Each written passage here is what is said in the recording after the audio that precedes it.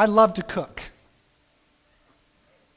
I know, Ralph, you like to cook. I don't know if people get surprised sometimes when I say that I cook. I don't know what that is.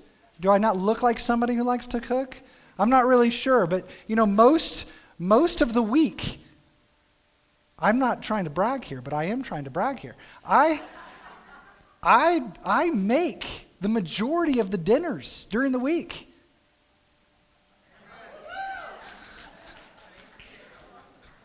I really do love to cook. It's something that I enjoy doing. It's not that I'm sitting here going, I have to do it. I actually really enjoy doing it. I enjoy doing it. And I think that it came from, my grandpa, Papa. Papa loved to cook. And my parents are good cooks. And so it was just one of those things you kind of watch and you kind of look. And as I watched my grandpa cook, it was, you could say you were hungry at 11 o'clock at night, and he'd get up, and he'd get out a potato, and he would start making hash browns, and he would season everything to perfection. He could take the most simple things and make them so good. Just since my parents have been here, we've talked about some of the things that Papa used to make, and some of the things that we miss as he's no longer with us. But so that is one of those things. I remember being very young in the kitchen and trying different seasonings out. What does this do with this? And what does that do? And you learn very quickly what doesn't work. But you also learn on the things that do work. And secret ingredients become the thing. It's always garlic salt. Always know that, right? Garlic salt is always the secret ingredient. But here's the thing, is sometimes as I'm cooking, as I'm making certain things, and I'm just really into the kitchen and all over the place, I'm thinking, oh, this will be good, and I'll do it. Have you ever gotten a little carried away with the seasoning? Yeah. And so when you sit down to eat the meal, you take the first bite and you're like, whew, that's salty.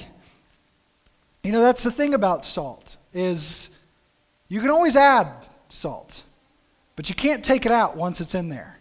It has a way of taking over a dish. Don't you hate that? Don't you hate that when this idea that so much work and so much effort and all of that to make something can just be gone just like that? Well, now that we're all hungry, let's take a look at the words of Jesus when he talks about salt. I invite you to open your Bibles with me to Matthew chapter 5 as we continue in our series on the Sermon on the Mount. Immediately following the words of Jesus telling them that they are blessed when people speak horrible things about you, and people revile you and persecute you and utter all kinds of evil against you falsely on my account. Rejoice and be glad, for your reward is great in heaven. For so they persecuted the prophets who were before you. You are the salt of the earth.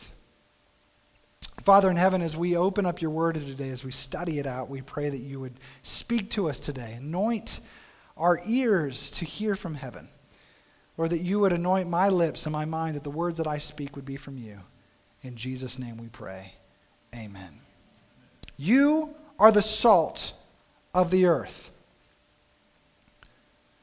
What does this mean?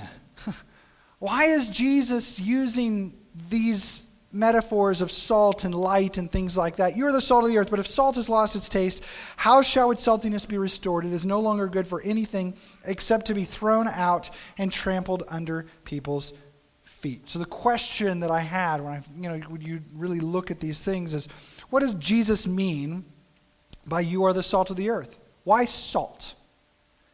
And what characteristics of salt is Jesus wanting us to be? Salt was valuable. Salt was used as something that you would trade. It was also used in payment back then. I mean, salt was something that everybody needed and everybody wanted. And if you've ever heard a sermon on salt of the earth, I know you've heard the things that salt was used for back in the day and still used in these ways today. One, it was a preserver. right? You would put it with the meat or the fish, and it would help it stay longer without it spoiling. And so it was used as a preserver. Another thing salt is used for is a purifier, right? I mean, this is why you gargle with salt water and different things like that. It was something that they use and things that we use today. It purifies.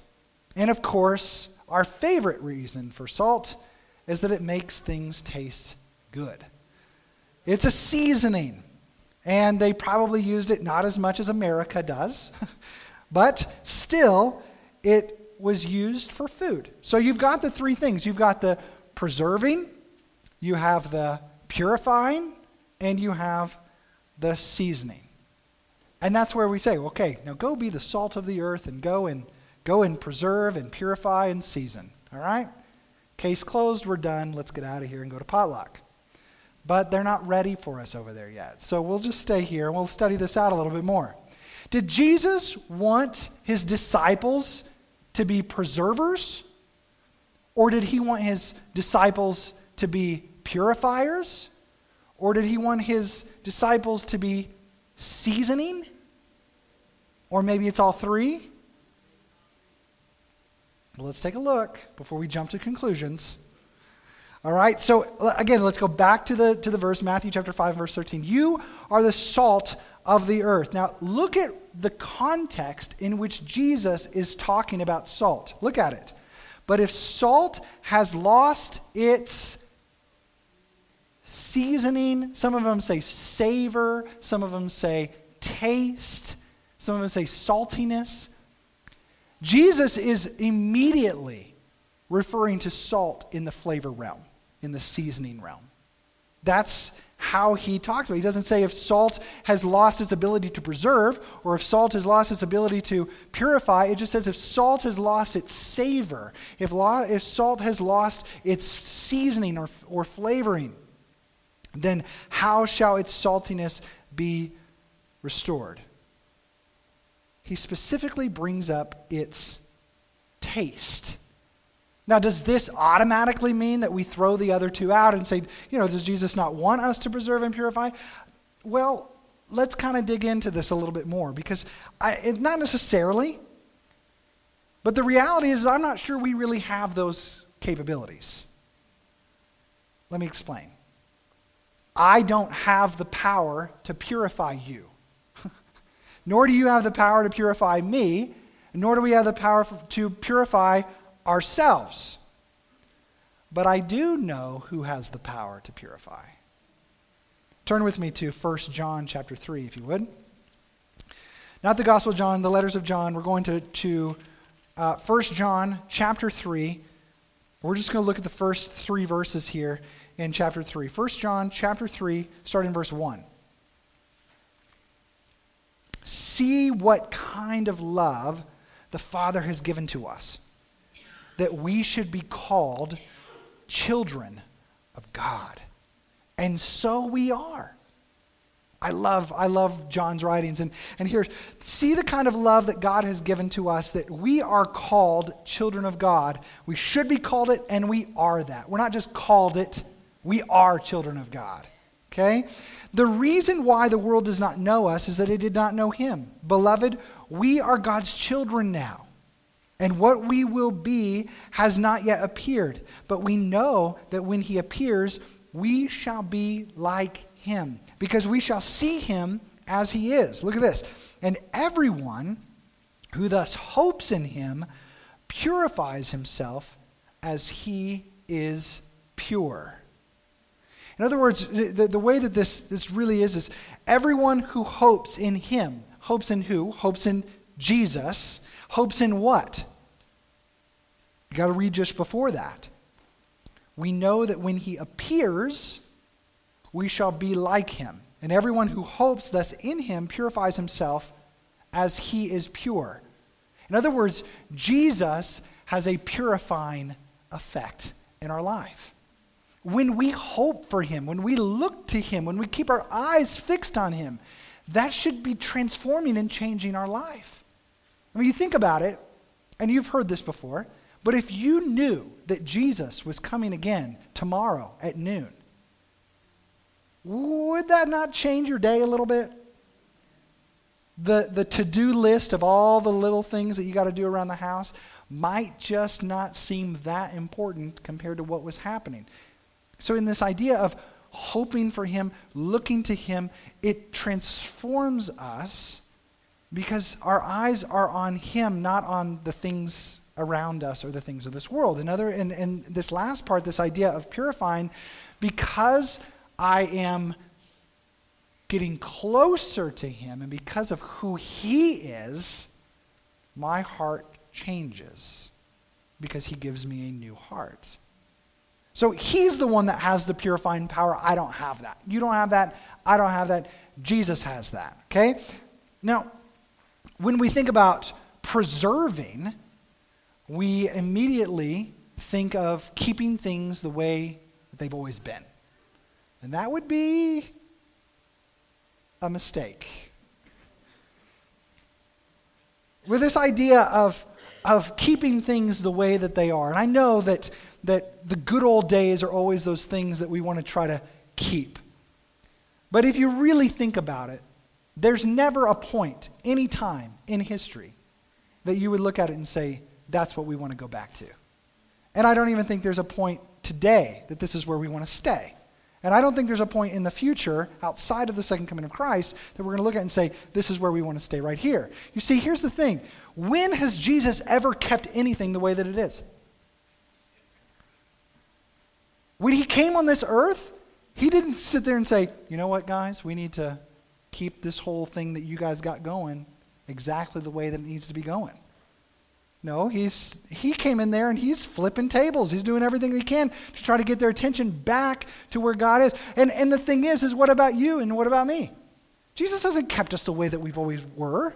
When he came into our life, he loves us, he accepts us right there, but man, he works in us and he transforms us. He doesn't keep us the way it is. So the whole idea of preserving something is not meaning that you keep something the same always.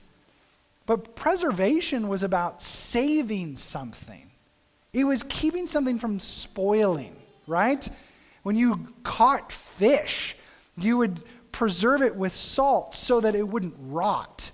So you were saving it for a later time to be able to eat and to consume, right? Preserving in this context should be understood as saving. So I can't save you, and you can't save me, and we can't even save ourselves. So the reason I say those things is the reality is that this idea of salt, we have to really understand what Jesus means by what he wants us to be as salt. I can't save you. I can't purify you. So what do I do?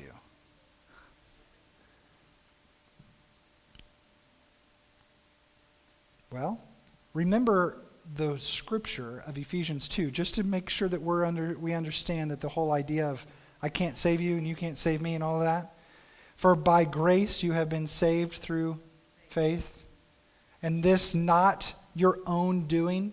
It is a gift of God, not a result of works, so that no one may boast. So it's Jesus that has the power to purify. It's Jesus that has the power to cleanse. It's Jesus that has the power to preserve or save. So what do? I mean, come on. He says that we're the salt of the earth. Don't we have anything we can do around here? We season. We season. And the question is why do we season? Because we know that Jesus has the power to penetrate the soul, to preserve, and to purify. And we have the great responsibility of seasoning this earth. With what? And that's, what do you do? Okay, the gospel, with garlic salt. Okay, so salt is valued, again, this is coming from the Mount of Blessing, and I love this. Salt is valued for its preservative properties. And when God calls his children salt, he would teach them that his purpose in making them the subjects of his grace is that they become agents in saving others. So the object of God in choosing a people before all the world was not only that he might adopt them as his sons and daughters, but through them the world might receive the grace that bringeth salvation. In other words, what she's trying to illustrate here is that it's not just the fact that we're called children of God. God didn't save us just so that we get that title and he's our Father. But he saves us so that we can be used by him to share who he is so that he can save others. We get to be a part of the whole salvation process. Isn't that cool? Because the reality is God doesn't need us, but he chooses to use us. And so when he comes into our hearts and he penetrates the soul and he purifies and he preserves, he saves, he's doing that so that we then become salt, so that we season, so that others may experience his salvation.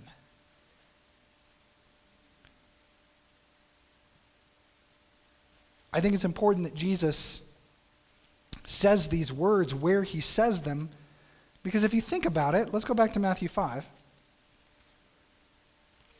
Back to the Beatitudes, especially the last two. the last two that we've studied. Blessed are those who are persecuted for righteousness' sake, for theirs is the kingdom of heaven. And blessed are you when others revile you and persecute you and utter all kinds of evil against you falsely on my account. Rejoice and be glad, for your reward is in heaven. For so they persecuted the prophets who were before you. You know, I think at that point, I'd probably be saying, maybe Jesus is trying to tell us to just kind of back up a little bit. Let's not be so much in this world. Let's kind of seclude to ourselves, because we don't want to be persecuted. I mean, that hurts. That's painful. And we don't want people to say bad things to us. So we just kind of step back into our own little sheltered world, right? This idea that we're separatists and I'm going to do my own thing all by myself or with my own little crew, my own little thing here. We'll build a little compound over here and we'll just stay to ourselves so no one can get to us. And so I think it's important that Jesus, immediately after saying those things, is telling us you're the salt of the earth and you're the light of the world. Salt must be mingled with the substance in which it was added. What I mean is, if you don't put the salt in the food, you're never going to taste it. And if we don't put salt in this world, then people aren't going to know about it. In other words, they're not going to experience who Jesus is if you're not and I'm not spreading it around. Salt must be mingled. She continues in the Mount of Blessing, it must penetrate and infuse in order to preserve. So it is through personal contact and association that men are reached by the saving power of the gospel. They're not saved in masses. They're saved as individuals. Personal influence is a power, and we must come close to those whom we desire to benefit. In other words, if you don't use it, you're going to lose it. If you don't spread it, people aren't going to experience it. And that's exactly what our time together this afternoon is, starting that conversation. Because if we think we can just stay within the four walls of our church and continue to just be church, we're not salt and we're not light. And this is what Jesus has called us to be. And if Jesus is telling us to be the salt and the light of our community, the same way that he's telling us to be merciful, in the same way he's telling us to hunger and thirst for righteousness, the same way he's telling us to mourn and to be comforted, if we think that those things are important, let me tell you something. He's continuing the importance trail. And this is important for us to be salt and for us to be light. But I will tell you this, you cannot give what you do not have. She continues again, the savor of the salt, the savor, the taste, represents the vital power of the Christian, which is the love of Jesus in your heart. It is the righteousness of Christ changing your life. The love of Christ is diffusive and aggressive. It is dwelling in us. It will, if it is dwelling in us, it will flow out to others. If it is in us, it will flow out to others. You can't give what you do not have. And I believe that Jesus is kind of getting to that when in this next part, because he says, you're the salt of the earth. But if salt has lost its taste, how shall its saltiness be restored? What if salt lost its taste? What a weird thing to say. Real salt doesn't lose its taste. For those of you who are the chemistry people, Ella, salt is a solid compound. It is not easily broken down. It is something that is there. It's sodium chloride, and sodium chloride is sodium chloride. That's as much science as I know about it, okay? So what does this mean? How in the world does salt lose its saltiness? Because salt is salt, and real salt can't lose its saltiness. So obviously Jesus is trying to make a point here, but I do think it's important and to know that they weren't always dealing with pure salt. Not like you and I have the ability to just open up your cupboards and take out a thing and dump it. They didn't have that luxury. A lot of times it was going by the seaside. They had their processes and how they would do all those things. But a lot of times when it was gathered, it would get mixed with impurities.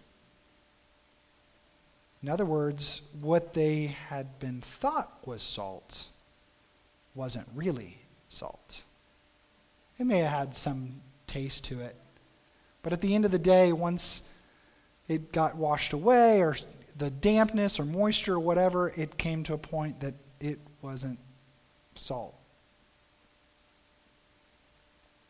Unfortunately, there are many who proclaim to be salt. They look like salt. They taste like salt. But they're not salt. At the end of the day, when the rubber meets the road, it loses its saltiness. There are many who proclaim to be Christians, disciples, and they look like Christians, and they look like disciples, and they sound like disciples. I don't know how they taste. I'm not going to taste them. But at the end of the day, they aren't. We have imposters in the mix. But you have to understand that even in the 12 that Jesus had following around, he had imposters in the mix. There were people around him all the time listening to him on the Sermon on the Mount and being fed the fish and the loaves and experiencing miracles all around. And yet there's still those who said, I will follow you to the end, and they didn't. There are those that lost saltiness. But here's the thing. Real salt can't lose its saltiness. It means someone who has been called by God and has accepted Jesus as their Lord and Savior and truly are all in and allowing the love and the grace of Christ to completely transform their life, you're going to be salty. Not in a bad way salty. You know? It's not like, why are you so salty? Not like you're mean. Like, this is a good kind of salt.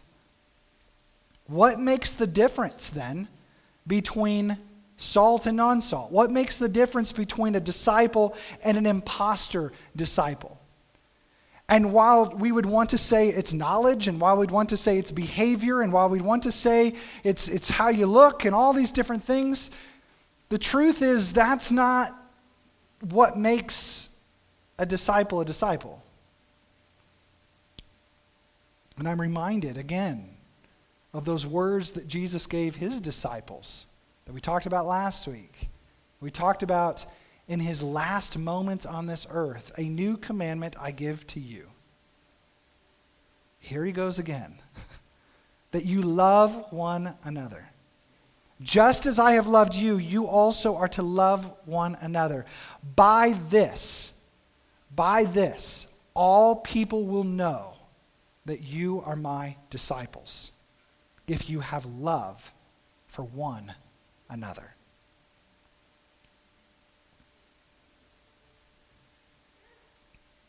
By this, all people will know if you have love for one another. What would it look like in your life to truly surrender and allow the love of Christ to penetrate your soul? Every part of your being.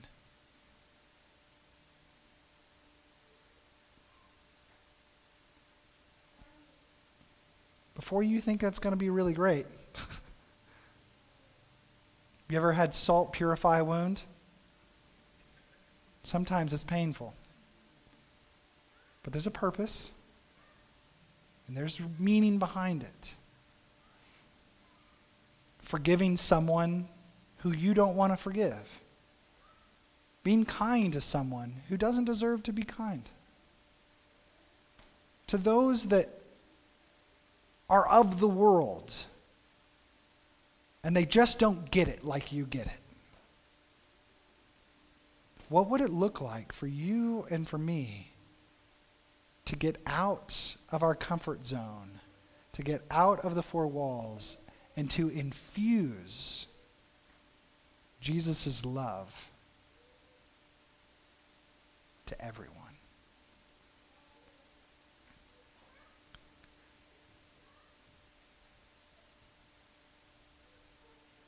Can I say this? It starts at home. It starts in your home. It starts in this home. It starts in the home of our community.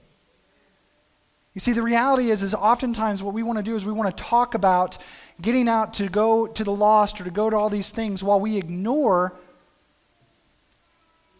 home. So there's this fine balance, right? Pastor, you just said we got to get out of the four walls. Yeah, but if we don't love each other within the four walls, how do we love people outside the four walls? And if I have a hard time loving people within these four walls, or I should say this, if we're having a hard time loving the people within our home four walls, how in the world then do we come here in love? And how do we go out of there? If you can't be loving and kind to your spouse, how in the world can you show the love of Jesus to people outside? If you can't show love to your own self and who God has created you to be, and I'm not talking about prideful love. I'm saying taking care of what God has given to you right here, your mind, your body, your spirit, those things. If we can't take care of that, how in the world can we take care of others? It's got to start at home. It's got to start in your own heart. If there's grudges that you're holding on to, how in the world could you then go tell a world that God loves them and will forgive them for everything and look how much of a difference he's made in your life? How could we live so drastically different and yet say something completely different? See, that's what's so important about understanding that we're free from sin and we're free from the bondage of what the enemy has done. When you recognize and we recognize that we're not just called sons and daughters of God, but we are sons and daughters of God, when we are set free, when we are redeemed, when we recognize that, then how we view our spouse, how we view our kids, how we view our family, how we view our church family, and how we view our community, everything shifts and changes. It's no longer me trying to prove that I'm salt. I just am salt. Just like the idea of the fruit of the Spirit, it's not like I can force fruit. I just am. That's who I am, and that's what God has called me to be, and that's what God makes me. When love fills the heart, it flows out to other people. Not because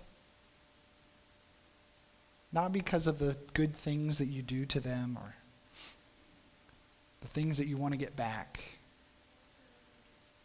Because it's action. Love modifies the character. Love governs the impulses. Love subdues strife and enmity and anger and fighting. She continues in the Mount of Blessing, this love is as broad as the universe and is in harmony with that of the angel workers. You want to be an angel worker? Love. Cherished in the heart, it sweetens the entire life and sheds its blessings upon all that are around you. It is this, and only this, that can make us the salt of the earth. Love. Genuine love.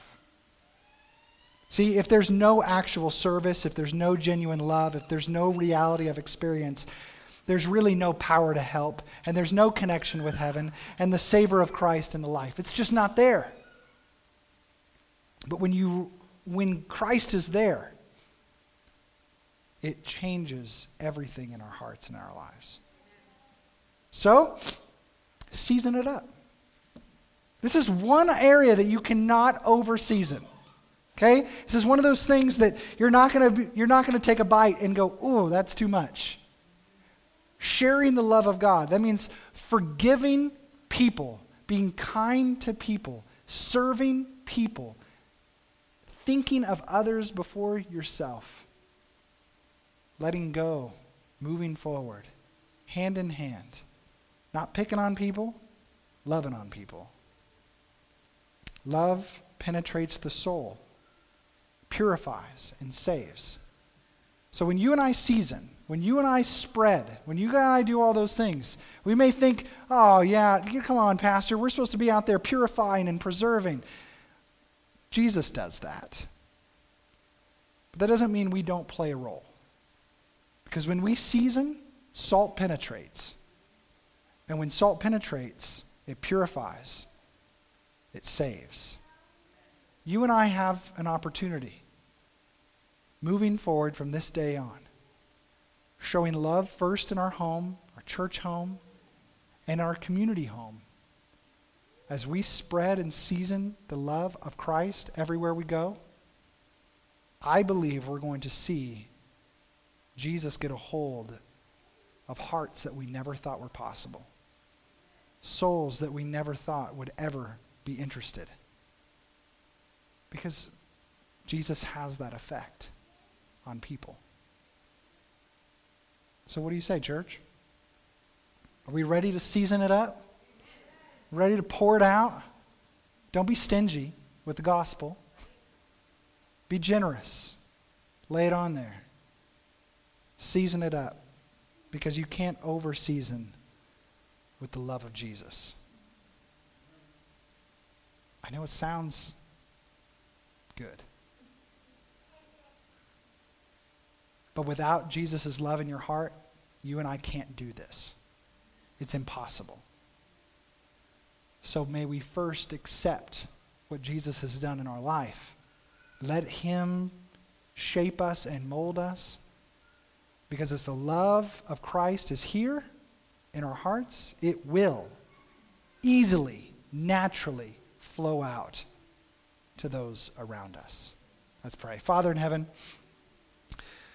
Lord, we thank you because we know that at some point in our life, someone else seasoned us with your love.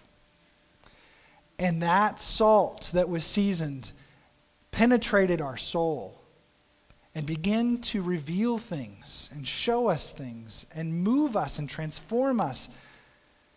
Lord, that we look back and we wonder, how in the world did I not accept your love sooner? How could I have lived a life so selfish? How could I have been so self-centered? We look back and we wonder how. But now, we look at what you've done in our life and what you're doing in our life. And it makes us joyful. And we praise you and we thank you because we know that it's not us that has done these things, but it's you. And if you can do these things in our life, giving us joy and peace and love and gentleness and kindness and self-control, if that's the fruit that you bring into our life, we can't help but want to share that same love, that seasoning, that salt everywhere. Lord, may you fill us up so full that we spill it all over the place. That when someone would bump into us, your salt would just shower them. When they say something mean to us, that the salt would just pour out. May your love fill us so full that it overflows to others. Thank you for allowing us to be part of this whole process. Thank you for calling us. Thank you for using us. So, Lord, help us to be the salt of the earth that you call us to be. In Jesus' name we pray. Amen.